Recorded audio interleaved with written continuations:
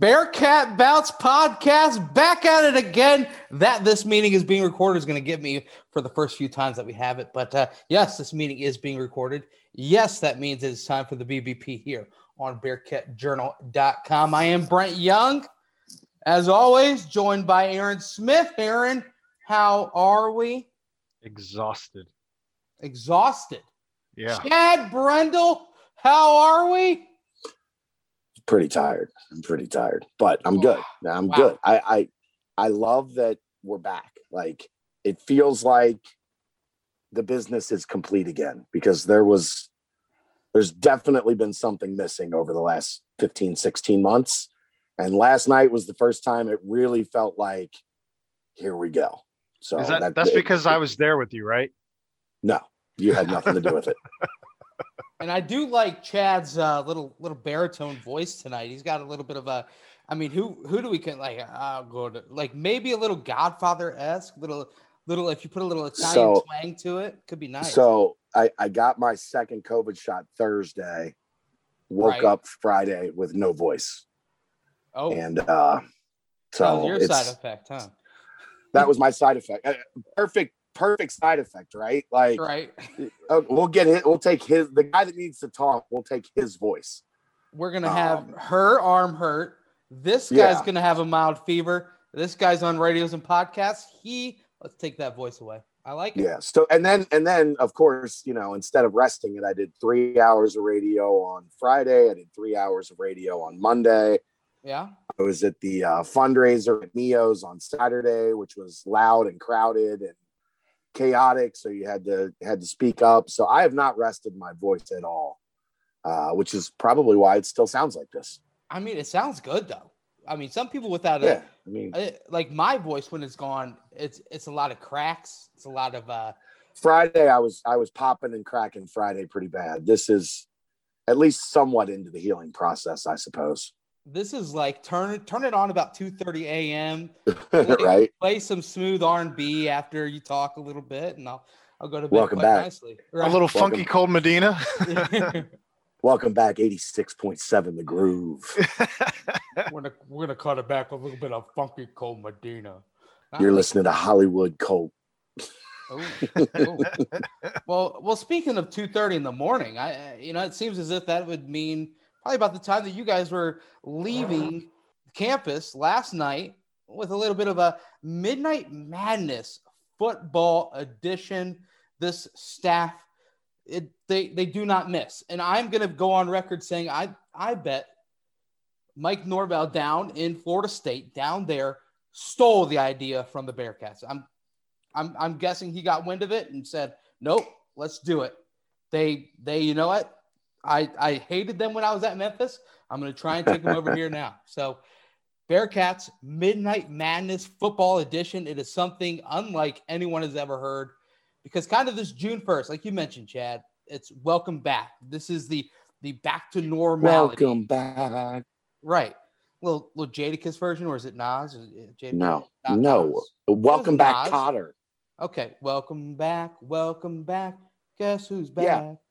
That's not a rap song. That is a theme from a TV show in the 80s. Oh, well, unbelievable. Same difference. But Midnight Madness, unbelievable. 2 people were there who can have accounts of exactly what took place. So my job now is going to take a step back and let those 2 people tell us exactly what went into this Midnight Madness, what you were able to kind of build from it, what you were able to see from it, just first observations of the event itself. Aaron, it was something that not many teams have ever given a try to, and it's something that seemed to be a pretty good success. Well, so not to toot our own horns, but I didn't see anybody else from the media there. Just saying. You know the motto of Bearcat Journal. If they're going to open the doors and let us in, we're coming in. Even if it's at midnight on Memorial Day, on a holiday, even if Aaron's got to be at work early the next morning, we gonna be there, and we were there. Right. We are represented. Right. Well, Aaron, tell me about it. So you got there, I would imagine, before midnight, obviously. I think I saw you guys posting some things around 11:30 last night. Yep. So we get there at 11:30, and they the coaches weren't even on the field until right before it started. The kids were not on the field at all. They weren't allowed to correspond whatsoever until that 12:01 deadline, and they did stick to it. Everyone was kind of chomping at the bit. You could kind of see, like, you had the kids literally on the outside of Shakely, and then the coaches kind of getting amped up as, this is like their first time being around the kids in like 2 years in this kind of capacity. And so they were excited about it, and especially doing something a little bit different. So finally the clock strikes midnight, if you will, with 12:01, and they let the kids in, and they came in, and I believe it was Coach Page who gave them the kind of the "let's go get them" speech. Or Scruggs. Was it Scruggs? Yeah, Scruggs. Kind of amped everybody up, and from there it was calisthenics, and then we went right into drills. Okay, so was this, because it looked like it was kind of the get the players in front of your face. You haven't been able to really do that during this COVID year, and kind of be able to see them firsthand, what they bring on the football field. Is that kind of what the beginning of the initial Midnight Madness was getting the likes of Luther Richardson out there, and Tommy McIntosh, and seeing exactly what they can bring on the field? Well, I mean, there's a couple levels to things, as there always is. That you have your main targets, right? You have your Luther Richardson, you have your Max Clare, you have your Tommy McIntosh, and then you have some guys that you want to get an evaluation on. Guys like let's see, Ty Bryant, Rodney Harris, the wide receiver from Princeton. You have some younger guys. Like I know they wanted to get a look at Jackson McGowan, who's a tight end from Miamisburg. They wanted to get a look at Charlie Kenrick, who's a 2022, kind of like an H-back type from St. X. So, you have your main, it's how a normal camp generally operates, just on a little bit smaller scale. But, you have your guys, that are your priorities, and then you have some guys that you want to get eyes on, and it was a good chance to make all of those things happen. And it was very productive, and, most of it, because it's such a small scale, and they did everything in an hour. Right. So once they get warmed up, then they went into positional drills, where everybody works with your position, the position coach or whoever's running that station. And you did that for about, they warmed up for about 10, 15 minutes. They did that for about a half hour. And then, a version of one-on-ones, basically, where you get Richardson throw into the wide receivers and tight ends and running backs against the defensive backs that were in place. And next thing you know, it was quick, wasn't it? All of a sudden it was 1:20 in the morning. It was over. It was over a little fast. I was kind of with you as far as, just how quickly we went from calisthenics right into drills, and then the one-on-ones, and then it was over as quickly as it started. Honestly, all of a sudden the kids are putting on jerseys and getting pictures taken, and just kind of getting the feel of being on campus. Which, again, not to take it lightly, it was the fact that last year kids weren't able to do this, so. It's just kind of, I think everybody felt just a collective sigh of relief, like we made it. And it was for sure nice to see. But, because it's been so long, I think we all wanted to see a little bit more. I think the kids would have gone longer if they had been allowed to, but it was a lot of fun out there. So let's talk a little bit more about Luther Richardson. It seems as if he's slowly building his name to being one of the top priorities for the staff to bring in and of course evaluate, and then of course try and get on campus as a recruit. The one thing that I see that I really like is the fact that Trent Dilfer is his head coach in high school. Coming from Lipscomb Academy there in Nashville, Tennessee, and from the highlights that I saw from the other film I've seen, it looks like he can just flick of the wrist, fling that ball as far as he wants, wherever he wants.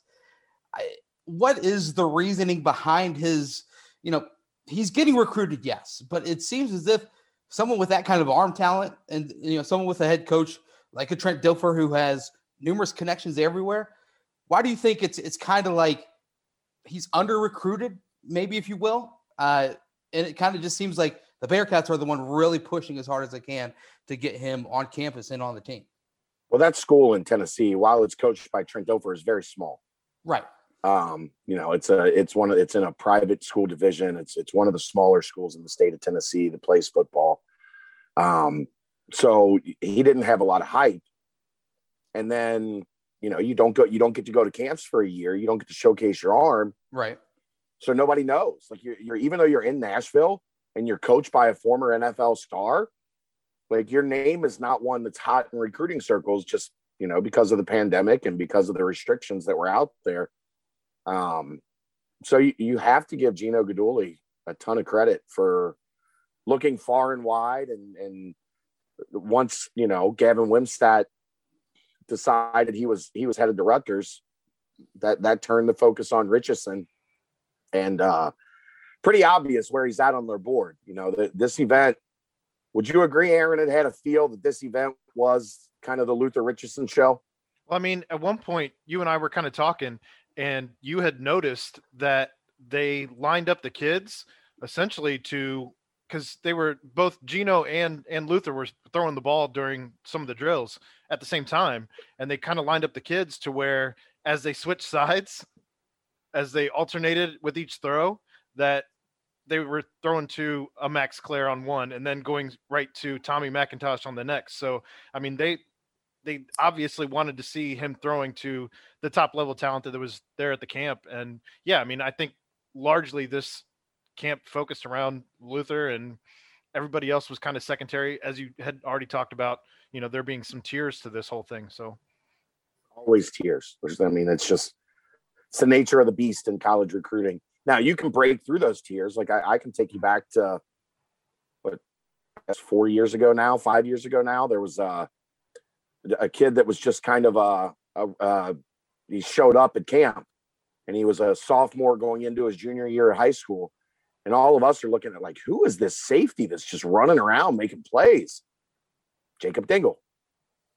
And so we went over afterwards, like, hey, kind of what's your deal? And he's like, yeah, my dad was a star here. And all of a sudden it clicked, and it's like, well, better put this kid on the radar. So there definitely are kids that I remember also. It was Tommy Tuberville's last summer here, and sitting on the golf cart with Tommy, because I was, that was how Tommy handled camps. He just drove the golf cart around to all the different individual stations. Keyword golf. Keyword golf, yeah. Right? He had a sweet golf cart. Okay. He brought it with him from Texas Tech. Okay. Like it was customized. The governor was off, so it could haul when Easy you're getting around the campus. Colors there. Yeah. So all of a sudden this kid hops in the back of the golf cart to talk to Tommy, and Tommy gives me a look like, get in the back. So I get in the back, the kid hops in the front, and it just happened to be Marcus Brown. Well, there we go. So, the way that these camps work, man, it's you got to keep your eyes open, because you never know who might pop off, who might go from an unknown to a guy at the top of the list. But you also have a list, and that list has levels to it. And Luther Richardson and Tommy McIntosh and a guy like Max Clare were definitely at the top level on Midnight Madness. So Luther Richardson made it to the state championship last year. His team did lose, but I mean, Trent Dilfer is all about them working hard to get back. So yet another winner that they're recruiting, which brings up Tommy McIntosh. His team did win the state championship, and he's a big-time wide receiver. Chad and Aaron, I think that you guys have kind of pinned down the fact that this is the staff, that the staff is looking at him at wide receiver, because a lot of different places says he can morph into a tight end. He can, he's got the size to do both, and, not really sure exactly where he projects at the next level. Is it going to be wide receiver? And is that going to be a bigger factor where the staff can then kind of push harder to say, hey, listen, we want you out there outside playing the role that an Alec Pierce played during his time with the Bearcats? So one of the things about Tommy, when I was talking with him, as I interviewed him for, Bearcat Journal, and you can find the article on the site, he did mention the fact that Cincinnati is the only school that's not talking about tight end. And he mentioned how much that means to him. And, that something like that, I think, is being noticed by the staff. Like, I mean, he wasn't working with the tight ends. I didn't see a tight end. I saw a wide receiver.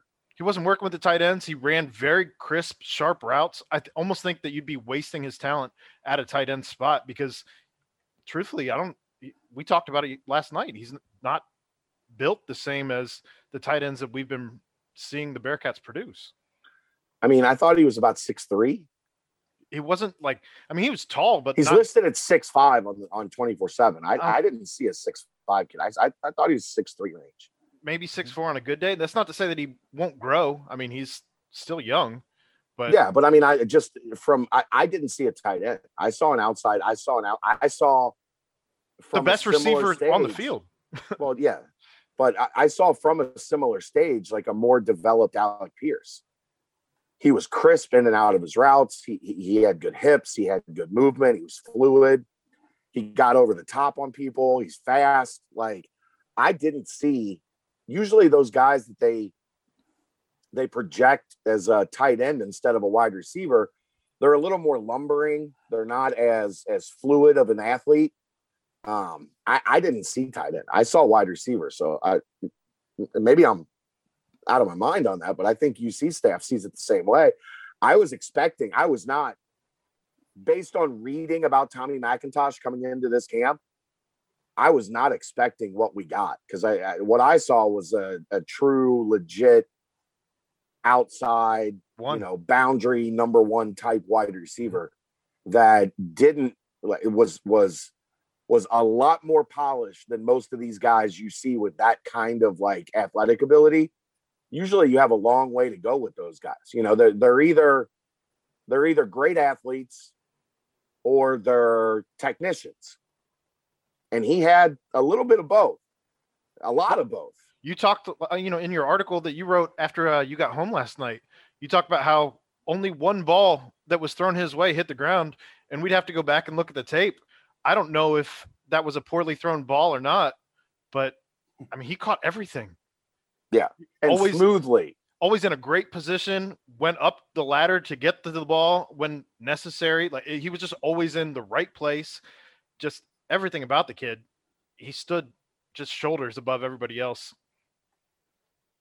Well, so you guys keep talking about Tommy McIntosh. I'm sure if he slots anywhere between 6. Well, you asked us about Tommy McIntosh. No. Right. But hey, it was even in the beginning. He was one of the highlight recruits. But one of the things that you realize though, when you look at all the different players that were on the list at the wide receiver position and also at tight end, obviously, they all seem to fit in between that 6'3" to 6'5" range, at least based off of their profiles that I could find on 247 and on Max Preps and things like that. Did it seem like they're looking for kind of that bigger outside receiver? Because obviously they filled those smaller slot, quick wide receiver roles. Is that the? Yeah, they don't need inside guys. There's a glut of inside guys. Especially you talk about the guys coming in, the guys that are already here. Like Chris Scott even is kind of a tweener where you could play him in the slot, you could play him outside. So yeah, you need and Alex Pierce is graduating, right? So he's going to be moving on, and outside of him, you don't have anybody that's developed yet into that surefire, big target in that 6'3", 6'4", 6'5" range. Now, we did talk to Mike Denbrock a little bit last night, and boy, is he excited about Drew Donnelly. Yeah. Yeah.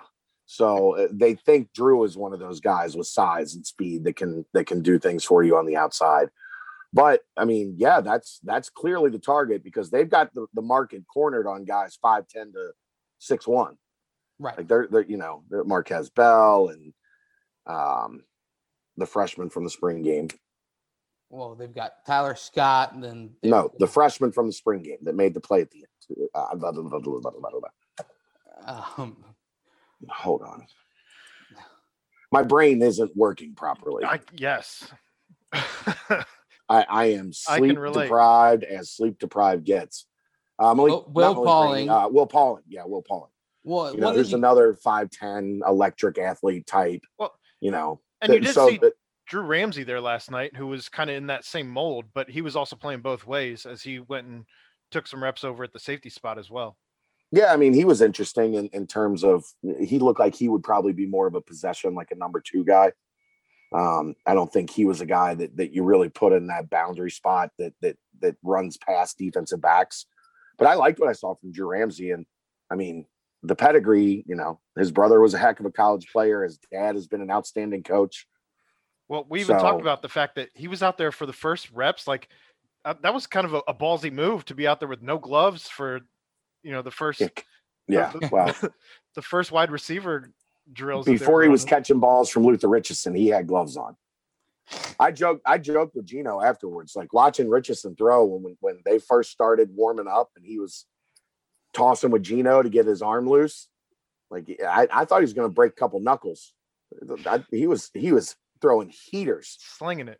Richardson was. It was like, Richardson was. It was like, okay, like you can tell he was jacked up to get back out there and have the opportunity. But I thought Gino's fingers were in danger for about the first 15 minutes of the one-on-one stuff. Even when he was running those drills where he was like the precision drills with the net. The net, yeah. Like slinging it and excellent precision. It was wild how hard he was hitting the net. And Aaron, I think he does have a little bit of work to do mechanically on the short and intermediate stuff. The ball didn't come out of his hand the same on the underneath stuff as it did the deep ball.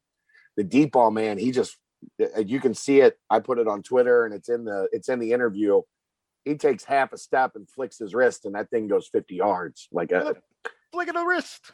Look at the flick of the wrist. I don't think we saw him ever really like really try to chuck one, did we, Aaron? Or at least look like it. Yeah, that deep ball to Tommy that you had. He just flicked. Yeah. I mean, yeah, it wasn't like I'm sure he maybe grunted, but we didn't hear it from where we were on the sidelines. Like it wasn't like just this big, like huge heave, like, we're accustomed to seeing out of, maybe like even like an Andy Dalton or something, if you're talking, Bengals and stuff, but yeah, he looked effortless. He's got a cannon. Yeah. He's got a cannon. I mean, compared to even Tommy, when we were talking with him after practice, he didn't even look like he had broken a sweat really by comparison with like the receivers. Well, the receivers were also running. They were running, sure, sprints. But he was the only one throwing to all those one-on-ones. Yeah. No, he was impressive. I think the staff saw exactly what they probably needed to see out of him, if I had to guess. The weirdest thing I see about Richardson is you see him throw the football, in the Elite 11 camps and the footage you guys got last night. But then you watch his tape from high school, and he's got the flick, he's got the short, intermediate, and long routes, but he also can run the football. He's not quite to the level of Evan Prater, obviously, or Desmond Ridder is, but he has the ability to pick up yardage with his legs, which it just boggles my mind. I guess, obviously low exposure, the whole COVID type situation, but I mean, he is someone that is a true gamer from what I've been able to gather through film, and he can run the football as well. So he's not just yes, he's definitely a pocket passer, can definitely sling it, but he's got some legs as well, as I've seen in the footage that I've at least seen. But yeah, I mean, that's not something that we got to see last night, but right, it's definitely, it's on the tape that he's a better athlete than just a guy that, stands back there like a statue. He looks like an athlete. Like, yeah, he doesn't look like a guy that's just going to be planted in the pocket. He looks like he can move around a little bit. And Aaron, it seems like he's got the intangibles as well. And in the interview you had with him, extremely polite and just seemed like a stand-up dude. That's some of that Southern hospitality, man. I mean, you start to hit like, your Tennessee, your Georgia, your Alabamas, like there's lots of yes, sir, no, sir. And, it was nice talking to him. I mean, he was just a good kid. I had told him that I had been trying to reach out prior to camp to try and land an interview. He's like, I'm so sorry. I hardly checked my phone. And like, he was like, I think he apologized probably a good 5 times. He did. Get a hold of me this week. We can do it. We can set it up. Like just literally, it wasn't just for the camera that he was that polite. He was just that way. That was his general demeanor. So you got to figure that's a kid that you can kind of mold and bring that culture in with. And I would think that he would be, an excellent leader if given that type of a role. Chad, question for both of you, really. So obviously it seems as if in the past the staff has gone kind of dual threat, mix in pocket passer, dual threat, kind of, back and forth, off and on. Is Luther Richardson kind of seems a little bit more like the pocket passer type, like a Ben Bryant, if you will, after getting another pocket passer in Brady Lichtenberg. Has it just become the situation this season where it's like, we really, really, really like this Richardson kid, and we're going to go ahead and kind of divert from the norm? Or was it kind of Gavin Wimsatt thing went through and all of a sudden here we are type ordeal? I think Richardson was just what they felt was probably the next best talent after Wimsatt picked Rutgers. So, Wimsatt was definitely a lot like Prater, a lot like Dez, where he would have come in as an athlete that plays quarterback, and you were going to have to develop his ability to pass the football. With Richardson, you're going to have to work on his mechanics a little bit, and you're going to have time to do that with Evan Prater on the roster, and with Brady Lichtenberg enrolling and getting on campus this weekend.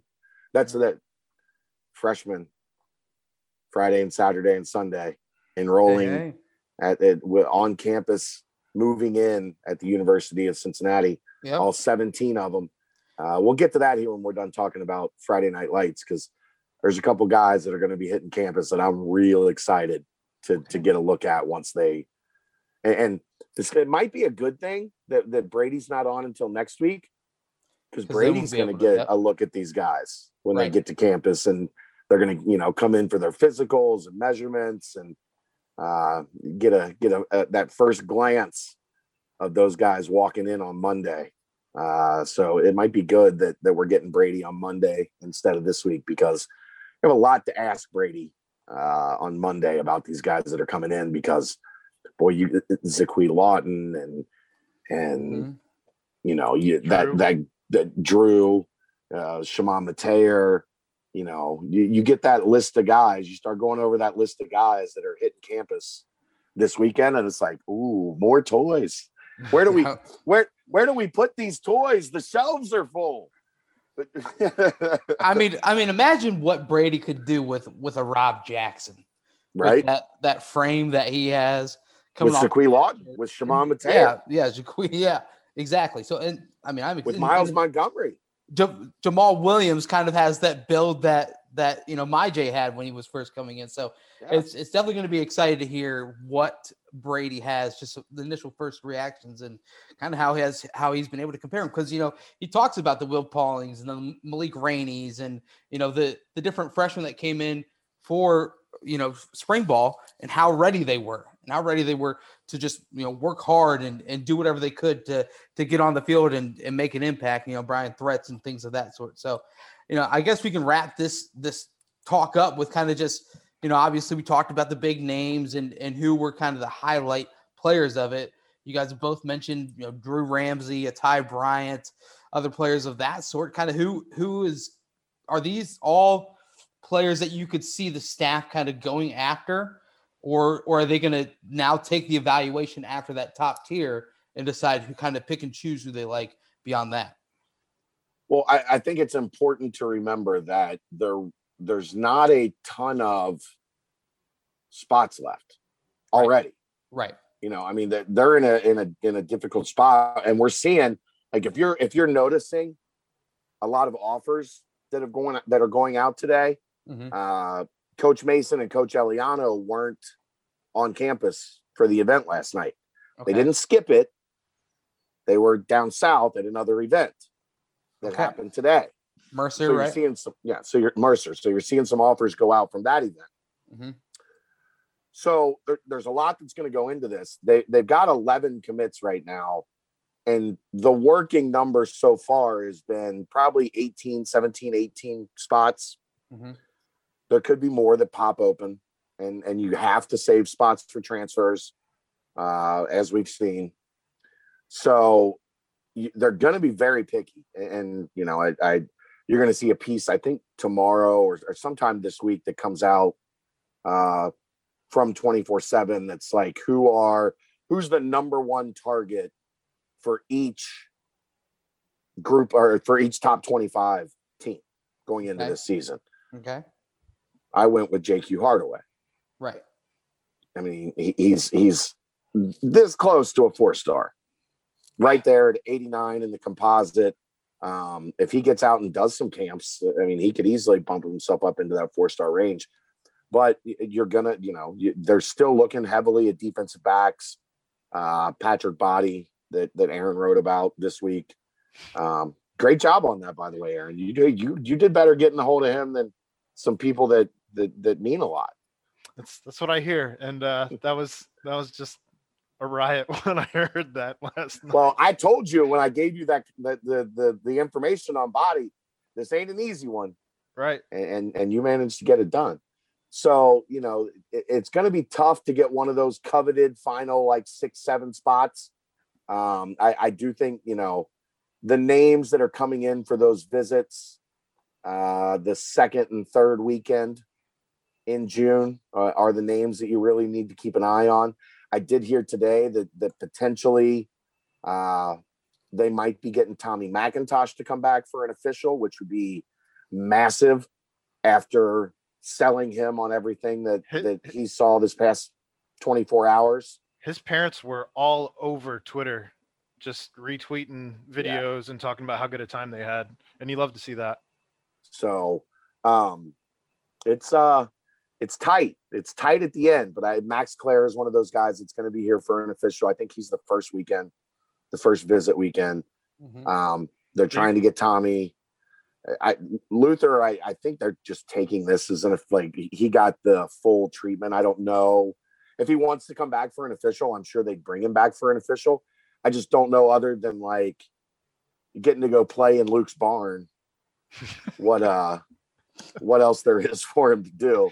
I want to go play in Luke's barn. The more and more I hear about Luke's barn, I could move in there. I might just. Did we get any extra inside info? Did you ask Luke about the barn? Oh yeah. Full length conversation about it. Okay. It's almost finished, which next weekend marks the first official visits that are going to be in town that get to go out to the Fickle household and experience the barn. He said it's a little bit shorter than a full-length basketball court, so probably 30 yards long. It's got basketball, it's got volleyball, it's got shuffleboard. This place sounds amazing. You know what it doesn't sound like? What? It doesn't sound like something that a guy looking to leave builds on his property. That's what it sounds like. Good luck selling it. Right. So listen, we've got this nice house. We've got another house-like thing right behind us, so. Well, he even said, it's look, we got 6 kids. They need a place to go. Yeah. Especially 2 sets of twin boys, to the barn. Mm-hmm. You're driving your mom nuts. Get out to the barn. So I guess one last question about this is this was kind of Pat Lambert's first big event as head of recruiting. So I thought we were going to lose him. I was worried about him when he went up and did his little. Max Clare had a catch that I don't even know how to describe. Right. I mean, it was falling out of bounds, and it was on a deep corner. He went up, and I thought for sure the defender was going to knock it away. Right? Didn't you, Aaron? I thought he did until he came up with it. His body was his back was to us, and his body was facing away, but he was definitely under the ball. There was no doubt that it was a catch, but I have no clue how he literally he went up with one hand, brought it all the way around. The acrobatics on that catch were to use your word, outstanding. And then Pat Lambert comes running out of nowhere to do the hip bump, the flying hip bump. Right. And I thought we were going to lose him. He gets demolished. I mean, he held his own, but when he landed, he didn't land like Max Clare did. Max Clare landed clean. Right. Pat landed like something hurt. He landed like someone in his 30s. He landed like a guy that played college football in 2008. Right. Thinking he could do it until he got there last second. It's like that. Oh no, no. Like that video that is all over the place. It was a home run event for Pat Lambert. Okay. And he made sure that he was, well, again, one of the high energy guys that was just all over the place. I know you're looking to wrap this up, but I did want to ask Chad a question because I kind of had a take of my own. But is there anybody else that we haven't mentioned that stood out to you? I know that we kind of hit on all the big names, if you will. Anybody in those lower tiers? I know people are asking about the offensive line guys. We didn't spend. I mean, there was like 4 of them, and there were no defensive linemen. They were all the way. They were all the way off in the back corner by themselves, just doing footwork drills. I am not qualified to break down the footwork drills of offensive linemen. Have Ron Crook on for that if we want the real right. AJ Sally, who's a 2023 from Miamisburg, was there. I mean, he was the high energy guy of the group. Yeah, I mean, right off the bat when they were doing calisthenics, he's like high-fiving guys as they're going past, and like just some of the like you talk about intangibles, like that's the kind of stuff that you like to see. I didn't really see that from a lot of guys because I'm sure they were all concentrating on their own footwork and their own, calisthenics as they're running through, and probably sure they're on tape. But yeah, I mean, the other guy I heard coaches talking about was Nick Moore from Northwest High School. Northwest High School. That's where I went. The question I would have with him, he's only about in the 6'2", 6'3" range. So he would definitely project inside. My question with him would be, can he snap? Like, can he be a center? Because if he can be a center, that gives you they need a guy that can be the legit backup to Renfro. Right. I don't think they've found that yet. I think they're still searching for that. So I think it would be wise if you could find a guy in the 2022 class that could be a legit, backup center to Renfro. Nick Moore could be a guy to keep an eye on there. I mean, he's not. Here's where he's a quality kid. 2 of the schools on his list are Air Force and Navy. Right. Wow. And he's being recruited by Marshall as well, that it's had a lot of success recruiting offensive linemen over the years. So while I wouldn't say he's like a, top of the mind guy, he was a name that I heard thrown around a couple times after the camp yesterday. Like I said, Rodney Harris, I thought had a pretty good day. You really like Jackson McGohan. Yeah. And I mentioned him a little bit earlier, the 2023 tight end from Miamisburg. Long, showed the ability to catch the ball, made some plays in space. The high pointed the ball well, caught it with his hands. He wasn't trying to body it. So I liked what I saw from him. Plays basketball as well. So yes, it's that dual sport that they love. And Ethan Green was there. Monster. He wasn't participating. Jesus. Oh my. That is a big human. And everywhere. Super, super nice kid. Yeah. Now he thinks he could take Fick in wrestling. Okay. And Fick said when he I guess he lost in the state championship this year. And Fick said when he gets a state title, he can come back and talk to me. But until he has one, he's not, I'm on a different level than he is. He also claimed him as a tag team partner. And said, anyone who wants to take the 2 of us, game on. And then like I was, he challenged me like I was going to do it. You better pick a doggone good partner, Chad. I could pick Kurt Angle and lose that. Maybe get the Rock's number. I don't know. We'll see.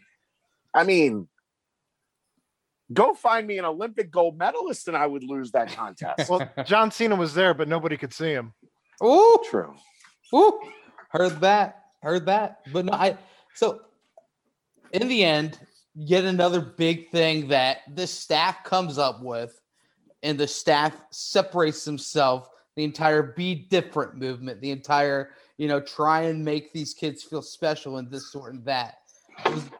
Was this the last type of big event that you think happens, and now everything is going to just kind of be official visits and kind of the traditional, one-on-one type thing? Or do you think there'll be more events down the line as they are able to now have the kids back on campus? I'm sure there'll be more down the line. Like, they do they've done the cookout thing a lot. Right. Over the years, where they have the local kids and, they have to pay to get into the cookout to make it NCAA approved. And an easy way to get the local kids out and on campus for stuff. Right. I definitely could see stuff like that going on. But for now, I mean, you're going to be busy. There's starting Sunday, five or six camps over a 2-week period, and then 2 weekends of official visits. Right. So they're chock full over the next, through the month of June on things that are happening. Gonna have me working my ass off on my birthday. Yep. When's your birthday? June 15th. Well, oh, very nice. One of the official visit days. Well, there we go. Welcome to my life, Aaron. Welcome to my life.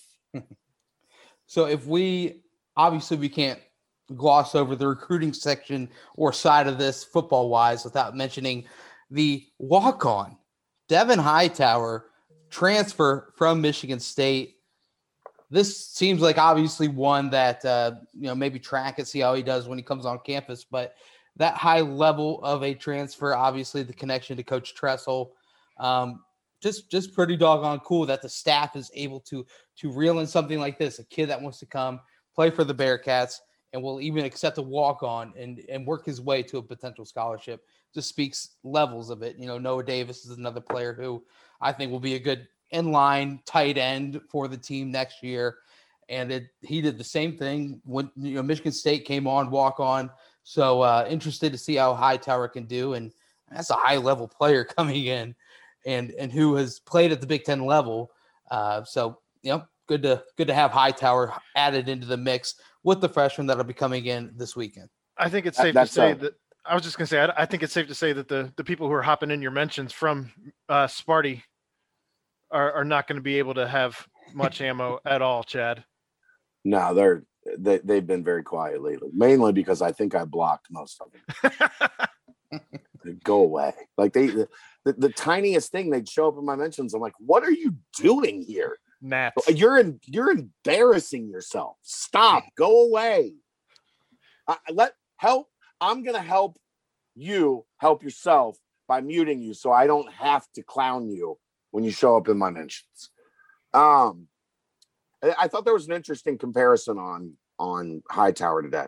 A lot of people compared him to Jarrell, which I didn't feel the Jarrell thing. Like the comparison's easy because he's a little undersized. Right. Compared him to Nick Temple. Okay. And I think that's pretty accurate. Like Jarrell was a safety that had to play linebacker, right? Mm-hmm. Nick Temple was a linebacker, just an undersized linebacker. Right. And I think Hightower is kind of in that mold of like undersized, but just has the ability and game of a linebacker. So to get him as a walk-on, I if I had to guess, he's probably, if he comes here and does what he's supposed to do, I don't think he's going to be a walk-on for an extended period of time.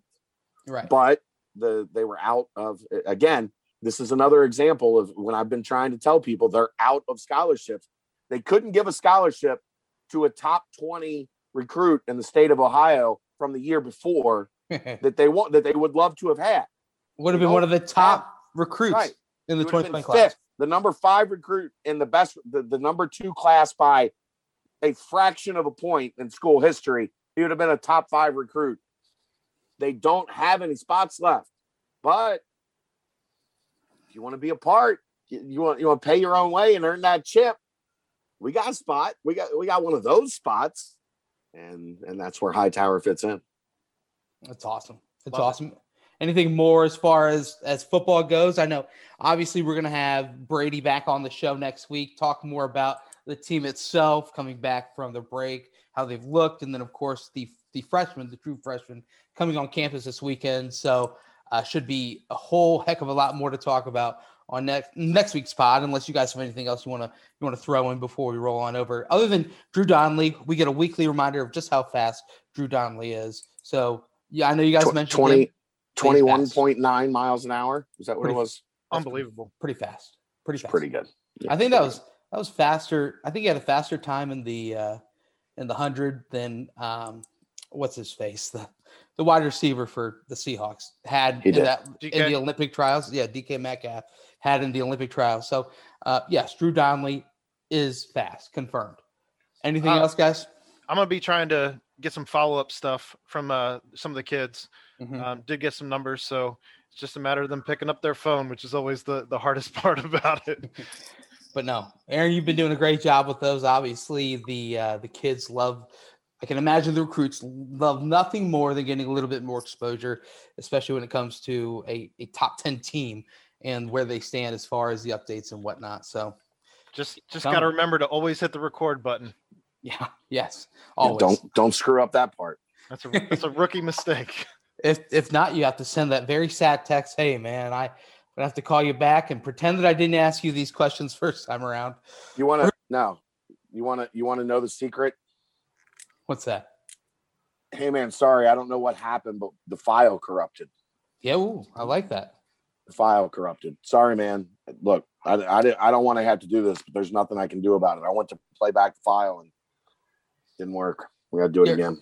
Your answers were straight heat. It blew up the file. Yeah. It blew up the file. We got to do it over again. File corrupted. Sorry, young man. Round 2. Do it again. You just hope it doesn't happen on somebody like Patrick Body, that it took you 5 days, 6 days to get on the phone the first time.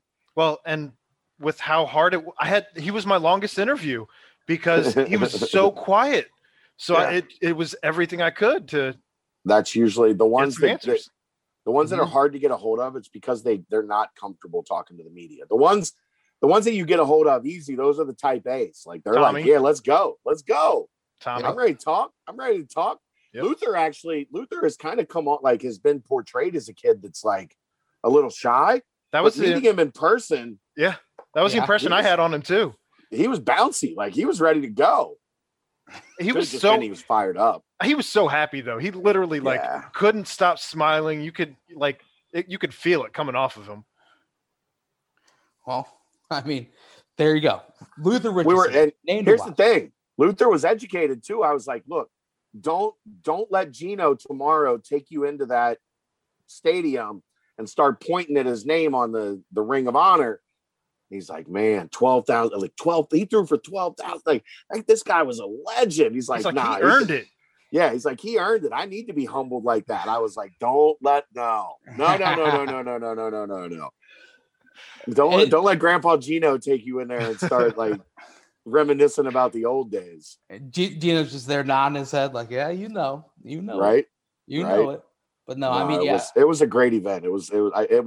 It felt so good to be back in that environment. I'm sure by like next week, I'm gonna be like, here we go again. But to not have it, perfect night. It was fantastic. Good job, Pat. There you go. Pat Lambert knocks it out of the park. It's a good segue of another coach who has been recently knocking it out of the park, if you will. Wes Miller. Well, first I want to say a little quote from someone. I practiced today and will tomorrow. Famous quote from none other than Victor Locken. Yes, that means today marked the first practice for the basketball team. There was a big time recruit there as well on his official. Yes. Practice is a little harsh. It was a workout, summer workout. First team collective summer workout. Yes. Split into two different parts. Yeah, split into groups. Right. But still, we were able to get some footage, and I tell you what, that footage is you just pump that into my veins. I don't need an IV after the long Memorial Day weekend. I just need an IV full of Cincinnati Bearcat basketball practice coverage, and I am locked and loaded. So it was awesome. Awesome having him back. Victor Locken was on the court, so good to see him back. I believe it was 14 months since he has been in a practice or some sort of an open gym type setting. So good to have Victor back. It seemed like everyone minus John Newman has been on campus going through workouts in day one. So that is yet again another big thumbs up. And then, of course, you throw in Rayvon Griffith being on campus as well. And that takes not only the first day of team workouts. How many stars does he have, Brent? I sometimes I have trouble counting to very high numbers. You got enough fingers for it. His is not pretty one, high. Not two. Not three. Not three. Not four. Not four. Not five. Five. Yes, 1, 2, 3, 4, 5. Yeah, he's got 5. He's got 5 stars. And I mean, if you watch his highlights, he is a big time player. There's no doubt about that. And the fact that he's in there for day one just speaks to the level that Coach Wes Miller and his staff is really pursuing Griffith. And other news today, obviously, is something that has been mentioned numerous times on Bearcat Journal. If you've been following, if you've been subscribing, hit the subscribe. DeMar Johnson, Kyle Washington, Chris Laporte, Kevin Anzenberger, Jalen Stowe, Jake Thielen, Matt Miller, all officially named on the men's basketball support staff. So, first off, phenomenal staff. Second of all, Rayvon Griffith on campus. Third off, basketball is back. I mean, this day is it's phenomenal. Well, and you have to mention the John Rothstein interview, right? Oh, that was coming later. Believe me, that was coming later. All right. But just initial thoughts. Basketball's back. Basketball's back. Basketball's back. The freshman football guys arrived this weekend, like injected into my veins. There it is. There it is. It's happening. It's happening. You know what? I always say this to a couple guys that keep showing up in my mentions because I get excited and I put out on Twitter like that I'm excited that like we really get to do our job full time again. Right. And they're like, oh, thanks for letting us know. Hey, finally people are going to get what they paid for. Hey, go kiss my ass. I'm excited. Like there are parts of this job that people don't understand. And the summer is probably the biggest one because people think that we're basically idle from the end of the NCAA tournament through higher ground. And they couldn't be more wrong. Like when things are normal, like this is almost, I'm almost as busy doing this stuff as I am during the season because there's constant football camps and I'm on the road for AAU and, trying to get up and watch whatever the freaking NCAA will allow in terms of basketball practices. Right. I'm fighting a battle behind the scenes on that. But this is the fun stuff because this is the stuff that nobody else takes the time to cover, right? Case in point last night. Yeah, nobody was there except us. Mm-hmm. Like this is where we excel because this is our chance to differentiate ourselves from the market and distance ourselves from the market because we do the off season better than anybody and it's not close unless it's writing about stuff that's doesn't matter anymore. People can write about that all they want 260 times if they want to. I don't care. Right. That joke will make sense soon. Okay. 260 times. Heard that. Number is engraved into my brain. So today, though, it just seemed as if. You all right, Aaron? Nope. It just seemed as if news after news after news, Twitter after Twitter after Twitter. First, the men's basketball support staff. Then you've got, the pictures from practice. You've got the highlights from practice. You've got this tweet saying, "This is awesome. Shout out to Wes for being a man of his word and giving DeMar Johnson an interview. Nothing was promised. I guess DJ did his thing on that interview. Go Bearcats, going to be relevant again." None other than Kenyon Martin. posted that. So, I'm Senior. Yes, Ken Senior. Yes. Not the one who all of a sudden is starring for a bad Houston Rockets team at the end of the year. But I digress. Kenyon Martin Sr., which is a big tweet to see, especially with all the frustration following the hire of Wes Miller initially. Now it's like, okay, every single ship has turned around and they're starting to come back to the mainland. And the buzz it hasn't been this big since I don't know when. I mean, it's crazy. I feel like a couple of years ago, we kind of convinced ourselves, okay, this is awesome. But right now, this feels real. That's what happens, though, when you do the things that the alumni has been talking about. And you bring, a DeMar on staff, you bring a Kyle on staff, and now you have all of a sudden, SK talking about the program again. You have Kenyon talking about the program again in good ways, as opposed to the ways that had been talked about by these guys. So it's nothing but a good thing to continue to have that connection to the guys that got us to where the program currently stands.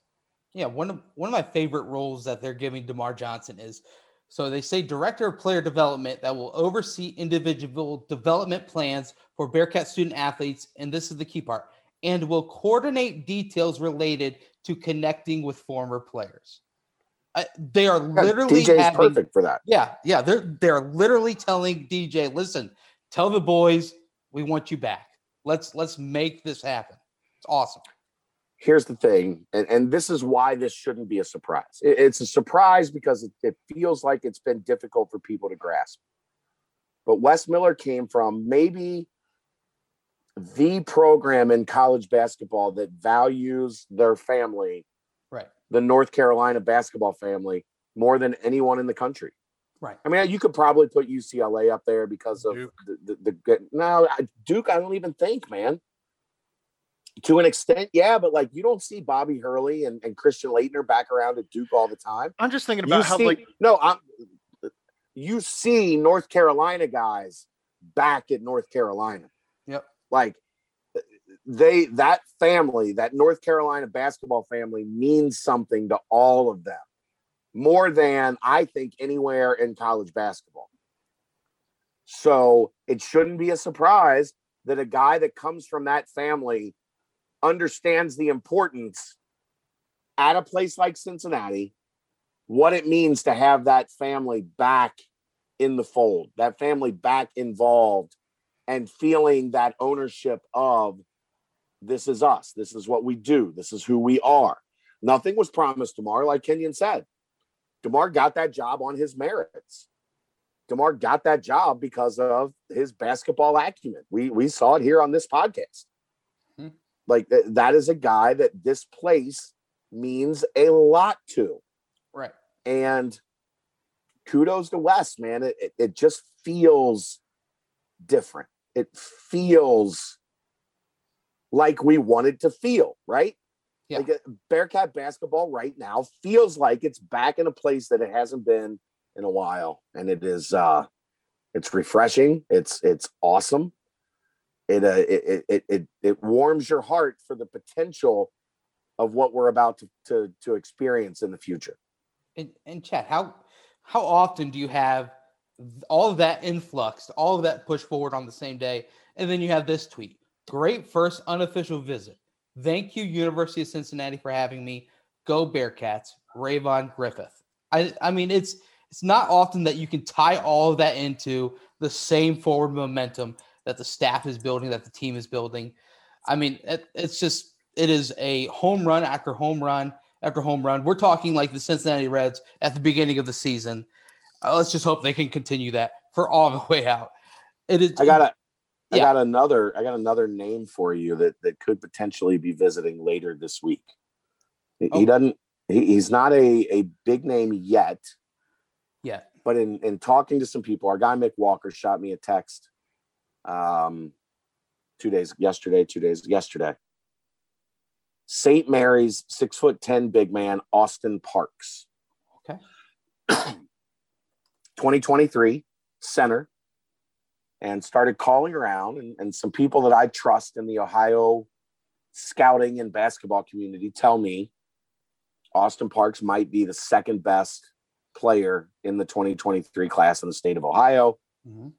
Wes Miller is on it to the point that he is tentatively at this point scheduled to take an unofficial visit to Cincinnati on Friday. So not only number one player in the class visiting the first week that it's allowed, but potentially the second best player in the class visiting when he's allowed. And that's without mentioning probably their primary target right now in 2022 gets to town on Thursday for an official visit in small forward from Wisconsin, 4-star Leon Bond, who I love Leon Bond. Bond. Mm-hmm. Leon Bond. And I talked to Berg today. Yeah. And you couldn't imagine how excited Berg was at the potential of having a young man named Leon Bond in the program. Man. Of course. That's as up Berg's alley as you could possibly get. Target connected Leon Bond. Was the word creamy used? He's not a shooter, so there was no creaming in our conversation. But he did say he watched about it took him about 30 seconds of Leon Bond's video to go, oh, okay. I want me some Leon Bond. Right. And I think Wes Miller and staff have the same feel. And Paul McMillan will be on campus next week. They're working to get Sean Jones on campus. Like, this staff they're not running right now. They are Drew Donnelly sprinting. Woo. Yeah, that's head fast. First into the recruiting world. Is fast. Well, Chad, I can't imagine what Mr. Justin Berg has to think about Dante Bass's tape, because boy, oh boy. Yeah. Some of those were pretty impressive. And the big man hot board is coming. I'm waiting on that was probably the one I knew the least about. Mm-hmm. So I've been digging for a little bit more intel in and around the 2022 big man hot board. Right. But I'll throw a name out there for you here. We've talked about Braden Huff. Obviously, we've talked about Sean Phillips, Parks, the big man from Dayton. But Patrick Wessler is one to keep an interesting eye on as well. 7-footer out of North Carolina. That is a shot blocker, can shoot it, plays with his back to the basket. Better athlete than you would think when you first look at him, because he looks a little full. Those guys that are kind of, he's not skinny, I guess is the best way to put it. Mm-hmm. He's kind of filled out a little bit already, but he gets off the floor. He moves well. That's a guy that Wes has had a connection with. And he will be on there as well. So the hot man, the big man watch board, it's not a hot board. It's a watch board for June and July, is coming, but I'm still doing a little work with the shovel on making sure that the information is accurate and as up to date as possible when I put that out. Well, in the past few months, Wessler's picked up Virginia Tech offer, Creighton offer, Wake Forest offer, Iowa offer, Providence offer, and Ole Miss offer. So if this is a player that he's a high major, he is someone to obviously, if the name's thrown out there, that means there's an inside track on it, and Wessler could be a name to watch, like Chad just mentioned. So keep on digging. Keep on digging. Chad, were you able to hear anything about the Griffith visit, or is that kind of just an unofficial? Yeah, still fresh. I'm tired today. I'm tired. But two, he was here this morning and into this afternoon a little bit. I will, I'm sure I'll have some information flowing, if not tonight, then into tomorrow. I'd be surprised if he wasn't offered. Like, you don't have the number one kid in the state and a 5-star kid come on campus and not offer him. We haven't heard that officially from Rayvon yet, but he did say that he wanted it to mean something when you did get offered from Cincinnati. So yeah, but my guess is he got one, but I don't know that for sure, and we'll wait to hear that from Rayvon if he did. Now let's talk about team. Let's obviously first team workout together. Everyone achieves more. Wow. Team. It's almost like we should put that on the back of some shirts or jackets or something. That's catchy. That's very nice. Very catchy. Very catchy. Yeah, I came up with that all by myself. Wow. Some guy named Luke must be really proud of you. But the team itself, obviously, just my first glance is Jarrett Hensley looks big. Looks like he can shoot it. Yeah. AJ McGinnis looks like he's ready. Hayden Koval, I like the one-handed cram. This seems like the new pieces coming in with the pieces that were already here. It's not UNCG making the move to Cincinnati. It looks like these players are ready to play. Yeah, I had some with everybody on campus. They'll be running open gym a lot. I've got some people that, I don't want to say report back to me, but I got some people I talk to that are privy to this type of information. And you've got some eyes. It sounded like the first open gym on Monday night, the new guys were a little charged up. Like they wanted to show that they could go. Would you say fired up? Fired up would be probably an accurate representation of their approach to things in the first open gym. I heard really good things about the big guys, that there's just a different level of size and toughness and experience. Like that's what I think maybe is getting glossed over. Like these aren't young big guys. You're looking at Abdul Adu and Hayden Koval have each played 4 full seasons of college basketball. Like, it sounds like they were calling out switches on defense. They were calling out what actions to run in pick and roll when they were coming up and setting ball screens. Like, and Odi Aguama, 3 seasons at Wake Forest. Like, you're getting guys that know how to play, that know the deal, that know, you're not going to spend a lot of time like you do with young big guys coaching footwork and positioning and, not overreacting and over helping. And like, there was a decided difference in basketball IQ, which isn't something you hear much out of in an open gym setting. And then I heard there was a guy that stopped by and he was tasked with guarding Jarrett Hensley. Okay. And I heard he struggled a little bit. I heard Jarrett Hensley had a very good day against a guy that's one of the more prominent scorers in UC basketball history. JC, yeah. Okay. Yeah. I heard that Hensley, with his size and with his size and his strength, gave Jaron Cumberland a little bit. He's also probably 4 inches taller than Jaron Cumberland. Right. He gave him some trouble. And then I heard McGinnis was cooking. So, the 2 guys that everybody kind of looked at is why is West taking these guys? I'm guessing they had a little chip on their shoulder to their new teammates to say, look, we might be young and we might be guys that are seen as long-term guys, but we want you guys to know we didn't come here to watch, right? We came here to compete and we came here to play. Now it's open gym. So it's playground park basketball. There's no officials, you can't really take anything away from it. But from talking to the people I talked to, it did sound like they had that knowledge of, all right, you guys have all been here and we're going to show you that we belong just the same as you guys do at Cincinnati. So that would probably be my biggest takeaway was the competitiveness. And from the people I talked to, the acknowledgement that position battles are going to be back to being highly competitive, very intense. And you're looking at 12 guys that are all going to be fighting for playing time. And that's, again, John Newman wasn't here.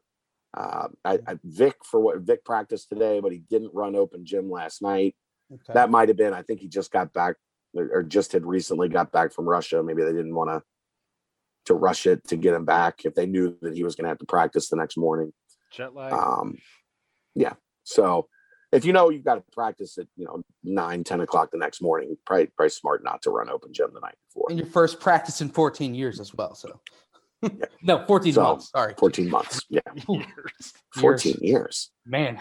Vic hasn't practiced since he was 5. That's crazy. I know.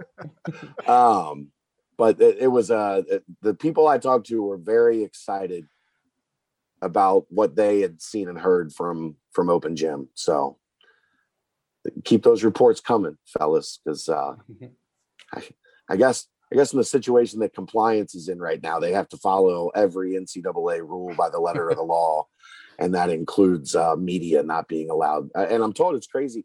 I'm told it's the only sport that the media, for whatever reason, it's in the bylaws that the media is not allowed to attend summer workouts. Wow.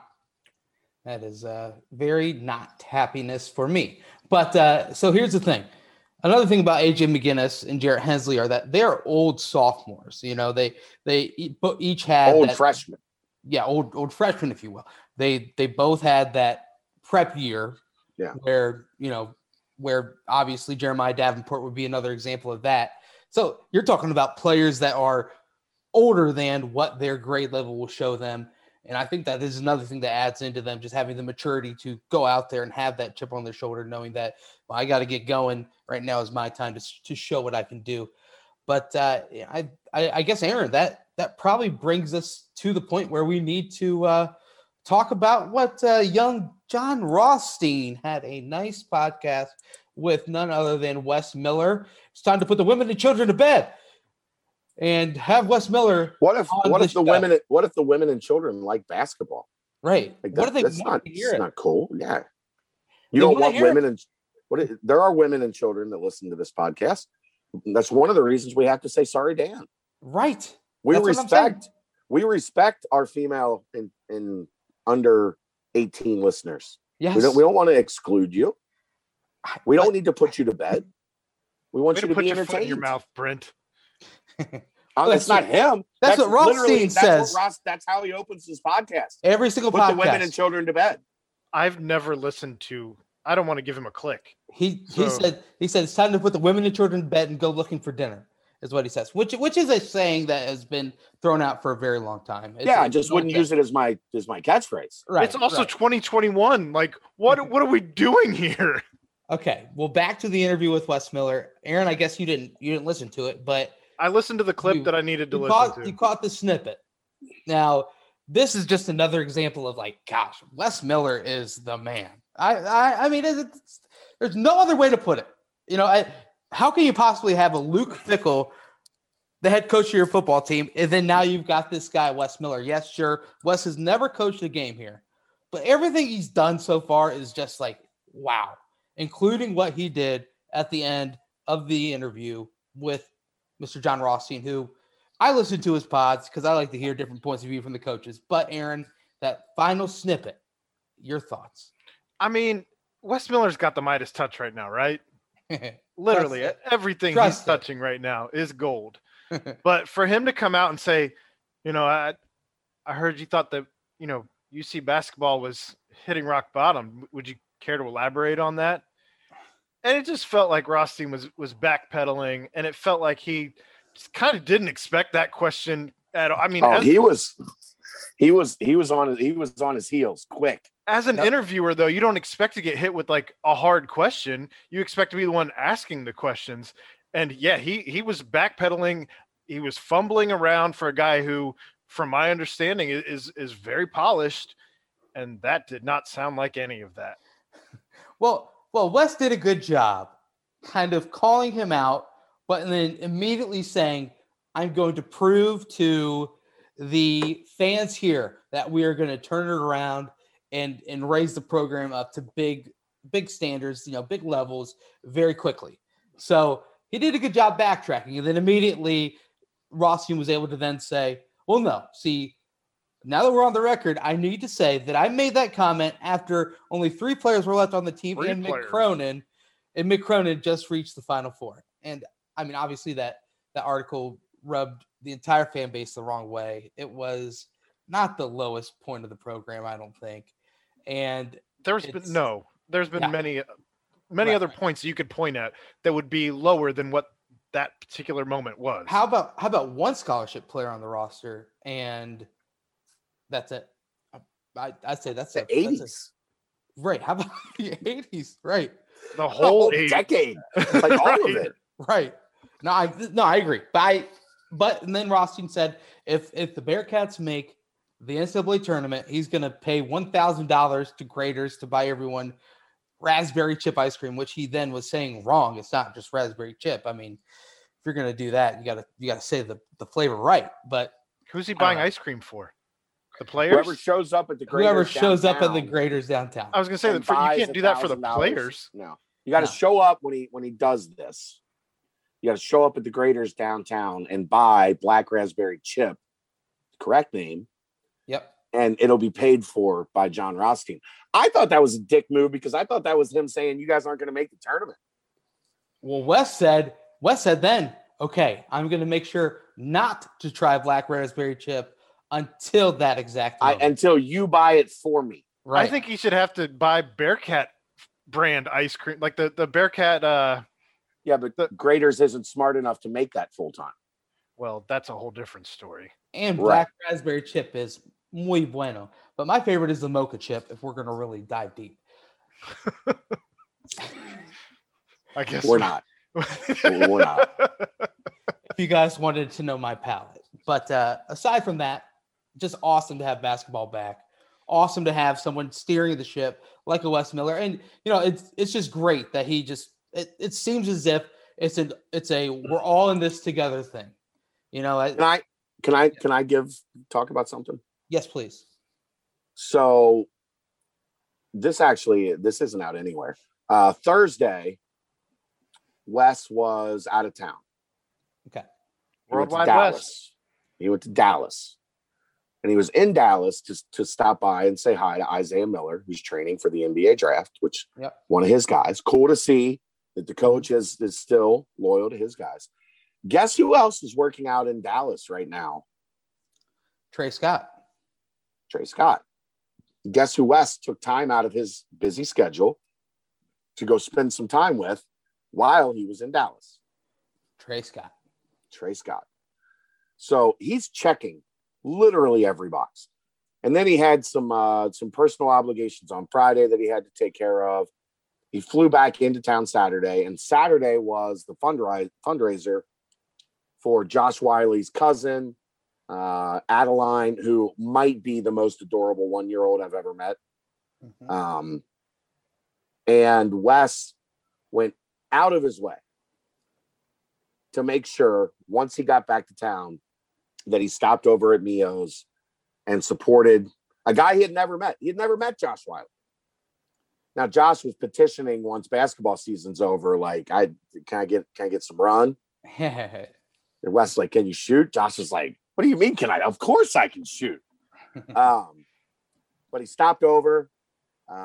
He got it took back some pizza to the office for the guys that were there working. They offered to give him a free mug that had the Adeline's Warriors logo on it. Wes insisted on donating to the charity for them giving him the mug. Again, Kyle stopped by. If you saw the picture I put on Twitter, Kyle and Wes stopped by. Now it's funny. Wes is unassuming. His face isn't like plastered around town yet. So Wes walked in and it was kind of quiet. Kyle walked in. You would have thought a rock star walked into Mio's Pizza. Everybody had to say hi and get a picture with Kyle. So, but just it shows you the type of guy that Wes is. He didn't have to do that. Like, that's not one of his guys, but he knew it was something that Josh is a local. It was an important event for the community. It was an important event for the Bearcat family. And he took time out of his day to come over. And I think he was there for like 45 minutes. Like, it wasn't a blow by. It wasn't like a stop in, wave, say hi and hit the door. He was there for a long time, a good 45 minutes. And it's just another example, man, of this guy gets it. Like, just on a level that's hard to, because we've seen so many, like you not just here, but you look around college sports, there's so many guys that don't get it. Mm-hmm. And to have a guy that gets it to that level, where it was literally important to him because I had told him about it like a week earlier, and he kept bringing it up. Make sure I don't forget this. Right. Make sure that this is something I remember, to stop by and take part in. And that is fantastic. Like that, it just shows the type of guy that he is. Well, yeah. Andre Morgan said it himself with Brett Stein. He said, this sure is biased, but Wes Miller is the number one relationship coach in the country. He is a relationship coach. And, you think about college basketball. If everyone is positive, high confidence, just all in it as one, just imagine what a team with talented players can do with that. So, right. Imagine where this program's going to be in a year or two. He's only been here for 8 weeks? Right. Like this has happened so fast that this has all happened. Right. And I'm just happy that everyone's finally becoming the eternal optimist with me. This is a great class to have everyone here together with me. Welcome aboard. There's plenty of room on this ship. We're going to steer it the right direction. But yeah, it's awesome to see all the different things he's able to do. It just seems he pops up everywhere. It seems just so welcoming, so enjoying. So yeah, Worldwide West. Worldwide West. And, and of course he mentioned it. Him and Mick Cronin stay in constant contact. He mentioned he's going to fly out to West Virginia to pick Bob Huggins' brain. I mean, come on, what can West not do? It's pretty amazing what he's been able to do up to this point. And I'm just excited to get more practice coverage, more news from how players look. And I'd say everything is, it is not the lowest this program has ever been by any means. And I think it's obviously going to go pretty high, pretty quick. Anything more on basketball from you guys? And let's close up with the mailbag. What do we think? Well, almost all the questions were for Brady. Yeah, I know. The mailbag's not very deep this week. I know. What do we think? So yeah, that's a Brady question. That's a Brady question. Here you go, Brent. Yeah. Any Bearcat best bets for any FBS teams over under win totals? If you decided to take that quick ride right over to Lawrenceburg and go visit the sports book. Well, he doesn't have to ride to anywhere. He lives in Indiana. Well, not Brent, but for anybody who's listening that wanted to make that quick trip. Do you have the Barstool app on your phone yet? I downloaded it, and I wanted to place that $250 bet to get. I can't believe you weren't at the Barstool party. I have had quite a lot going on. Believe me. Machine Gun Kelly, Megan Fox. So some friends of mine actually went to this restaurant called Savor. It's in Carmel, Indiana. If any of you guys know of it, a friend of mine, his family owns it. It's a good spot to go if you're in Carmel. But all of a sudden, my friend looks over, Machine Gun Kelly and Megan Fox enjoying a nice meal together. What do? Buy him a bottle of wine. He comes over, takes a picture with them, and then 4 hours later is up rocking his face off in Westfield at Grand Park. Can you believe it was at Grand Park, Chad? Is it that's that complex, right? The Pacers, where the Pacers thing is? Yeah. Yeah. Was it in there? It was inside the gym? It was not at the gym. They've got like they've got like a big auditorium type place. So it was just a big old warehouse. I'm sure you've seen pictures and videos, but yeah, it was looked like it was fun. But my friends that went said they were there, it ended, and then the line to get an Uber pretty much was 3 hours. Oh yeah. They could not get an Uber. You could not stay till the end and expect an Uber. There's 5,000 people there. And they all took Ubers or were dropped off. Uber made you gotta have somebody ready to come pick you up. Well, so my Uber driver on Saturday, because it was obviously the Indy 500, Indianapolis was buzzing the entire weekend. But my Uber driver said he would get pings to go pick up people at Grand Park, and he would call them and say, "Listen, I want 125 flat." And then on top of the charges, which was like a 4-time surge, people were paying like $300 for an Uber ride. It was ridiculous to go home. But why was he asking for more money on top? That's his job. Because he could. Supply and demand, Aaron. People were waiting 3 hours to get a ride. That's terrible. It is pretty terrible. That's shady. So shady. It is very shady. Well done. So let's see here. I was not able to really look at too far into the over-unders wins-wise. So The Bearcats right now are a flat 10. flat 10. I'll take that over. Give me the over. So they're beating one of Notre Dame and Indiana and winning every other game. Yeah, if not beating both of Notre Dame and Indiana. But you have to beat at least one. Do they include the bowl game in that? No. In total? No bowl games included. No AAC championship game included. Is that what it is? 12 regular season games only. The number is 10. Okay. Wow. I'll take it. I mean, I think they beat one of Notre Dame, Indiana. I'm still taking it. I still think it's more likely Notre Dame than Indiana. Yeah. But we'll see. That's my belief as it stands. What are you guys' thoughts on that noon kickoff for the IU game? It's a Big Ten game. Of course it's at noon. And then it's on ABC, which I thought was weird. I thought that one would be on Fox, but take the national exposure though. So IU at 8 wins, an over under of 8 for IU. So I think that's kind of siding on maybe a loss to Cincinnati or having that Cincinnati game be the swing game for them. As far as Notre Dame, let's see where they're at. If I can find it. But I don't know. Any Big Ten fan will tell you that Big Ten's the best conference in the entire country, blah, blah, blah, blah, blah. Rabble, rabble.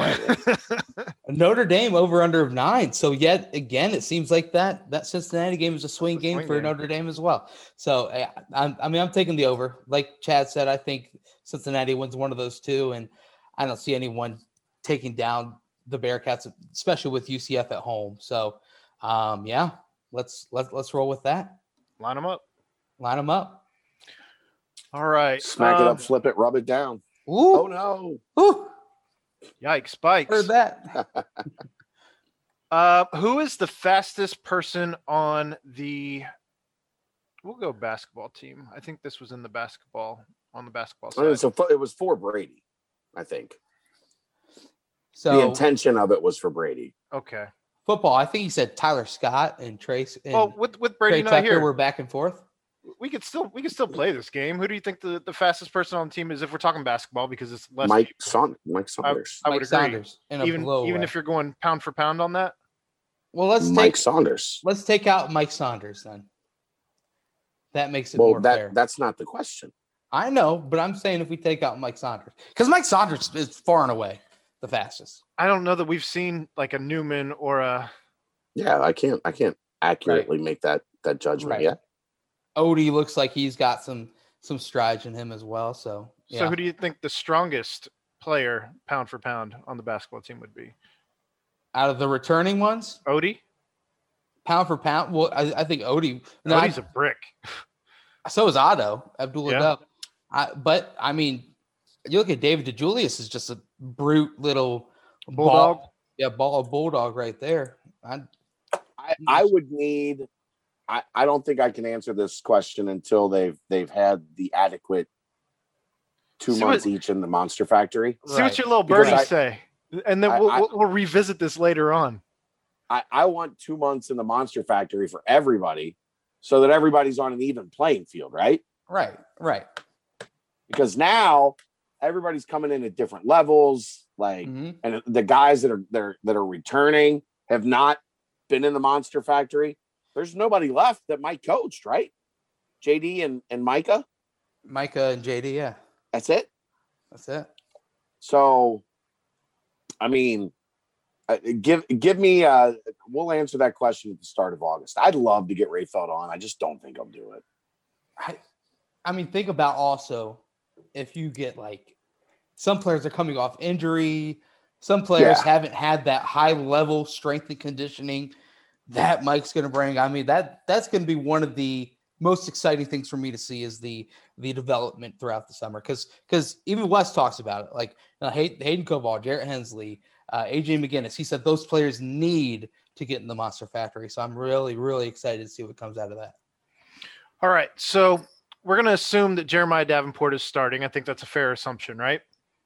Right. So who would be who would be more likely to, and if you want to include Davenport in this mix, that's fine too.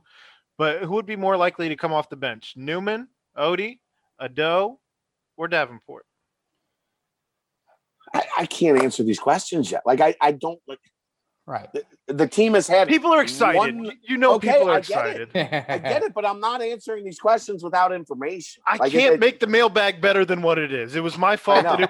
It was my fault. It went up late. I took a short lunch today because I went into work late because of last night. So apologies that the mailbag was not up for as long as it normally is. I don't have enough information to answer that yet. Like. Right. I could answer off the top of but it's not even an educated guess at this point. Right. It's an uneducated guess at this point. Throwing darts. So yeah, I have no idea yet. That's what makes for me. That's what makes this summer so fun is because there's gonna be, as it develops, so much new information that's not just fluff, right? Right. It's going to be actual, like, this is what's developing every day in the dungeon and in the Monster Factory. And I love it. Like it's kind of, the football stuff is almost not, even though they're going to have the most talented team in program history, there's so few questions. Right. Right. Like we know pretty much everything. So there's so few questions about football that it's, the time period between now and higher ground, there's not a lot of excitement for me on that just because we know what higher ground is going to look like when we get there. We have no idea when the first day of practice hits in October, what's going to happen. Right. And what happens between now and then is that story being written. So that's the fun of it. But I know the mailbag or to have these type of questions answered. And I would love to have an answer. I don't, but I can't wait until I do. Abdul, do. Woo! Oh, nailed it. Do you do? So maybe a question that you could answer. And this is our last question we have, because I don't know, unless you know what Bearcat Jerry was talking about when he said... I never know what Bearcat Jerry is. I love Bearcat Jerry. I never have any idea. He said reference number, God, I am so pumped. Or reference pound, maybe? God, I am so pumped. Hashtag God? It was just, I guess, maybe hashtag God. I think Bearcat Jerry's just excited. All praise. Maybe he was day drinking. Who knows? All praise. Any non-conference games for basketball being rumored yet? We know of Georgia, Xavier, and Kansas City tournament. We get this question every week. Chad's looking like he's already going crazy. But any games you could see happening due to proximity or the West relationship? No. As soon as I know, you guys will know. I promise it is something I'm working on. There's nothing I can say yet. There's nothing I know yet. Wait, Chad, do you mean to tell me you are not withholding news from us? On this topic, no. Sometimes I am. God, the most plugged in guy. You got nothing on games. Can't even believe it. Look, they've had a few other things that have been a little bit higher on the priority list. Right. Well, I personally feel violated. We just spent an hour talking about the things that have been higher on the priority list. They'll get there. It'll get there. And when it does, we'll talk about it here. I feel violated. And we'll talk it on the BCJ pod. And I'll talk about it on the radio. Like, we're a multimedia conglomerate these days. Unreal. It is unreal. Like, it took a long fucking time to get here. Sorry. Oh, you mean my answer? I thought you meant us being a multimedia conglomerate. Take your pick. Who cares? It's the house of Chad built. Not wrong. We'll see how the foundation is. But it's pretty strong now. Would you say 260 bricks? 260 bricks in the foundation. Bricks. Good bricks. There we go. Good bricks. Well, guys, yet again, you come into it. Brady, last second removal. He'll be back next week. Honestly, it was good that we didn't have Brady this week because 3-hour podcast. Yeah, like there was a lot to get to without having Brady, which would have been awesome. Not that having Brady on was bad, Right. But we had a lot to unpack.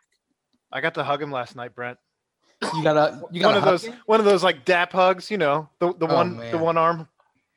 Brady, if you're listening, I'm sorry, I'm not dap hugging you. I'm going in for the full thing. He was working.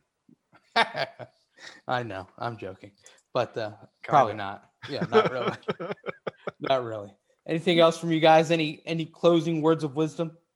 I'm good. That was one of the more informative shows that we've had. We've had a lot of fun shows lately because we're trying to get through summer. There's a lot of info in that bad boy.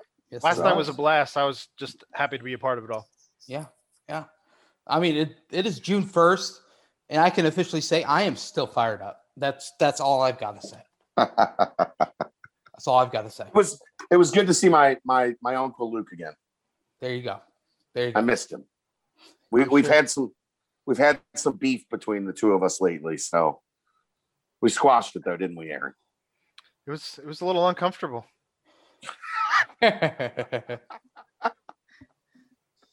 You know, sometimes family has to work things out, and last night was a good time for me and Luke to work out our differences, and you know, the end result was I told him that I'm just going to have to call him more and bug him more, and I don't think he was too happy with that outcome. I mean, he threatened to wrestle you. Wow. He did threaten to wrestle me, and that would have gone really, really poorly for me. With the monster of a human Ethan Green? No, he didn't need any help from Ethan Green to kick my ass. Okay. Yeah. That's what I was thinking. Good. Well, guys, I thought that was pretty phenomenal. I think it's yet another week down, yet another week where Bearcat News is by the fold. The dogs are barking. The dogs are ready. The Bearcats are back. And again, phenomenal. So that was for my good friends Aaron Smith and Chad Brendel. I am Brent Young. This is the BBP. BearcatNews.com.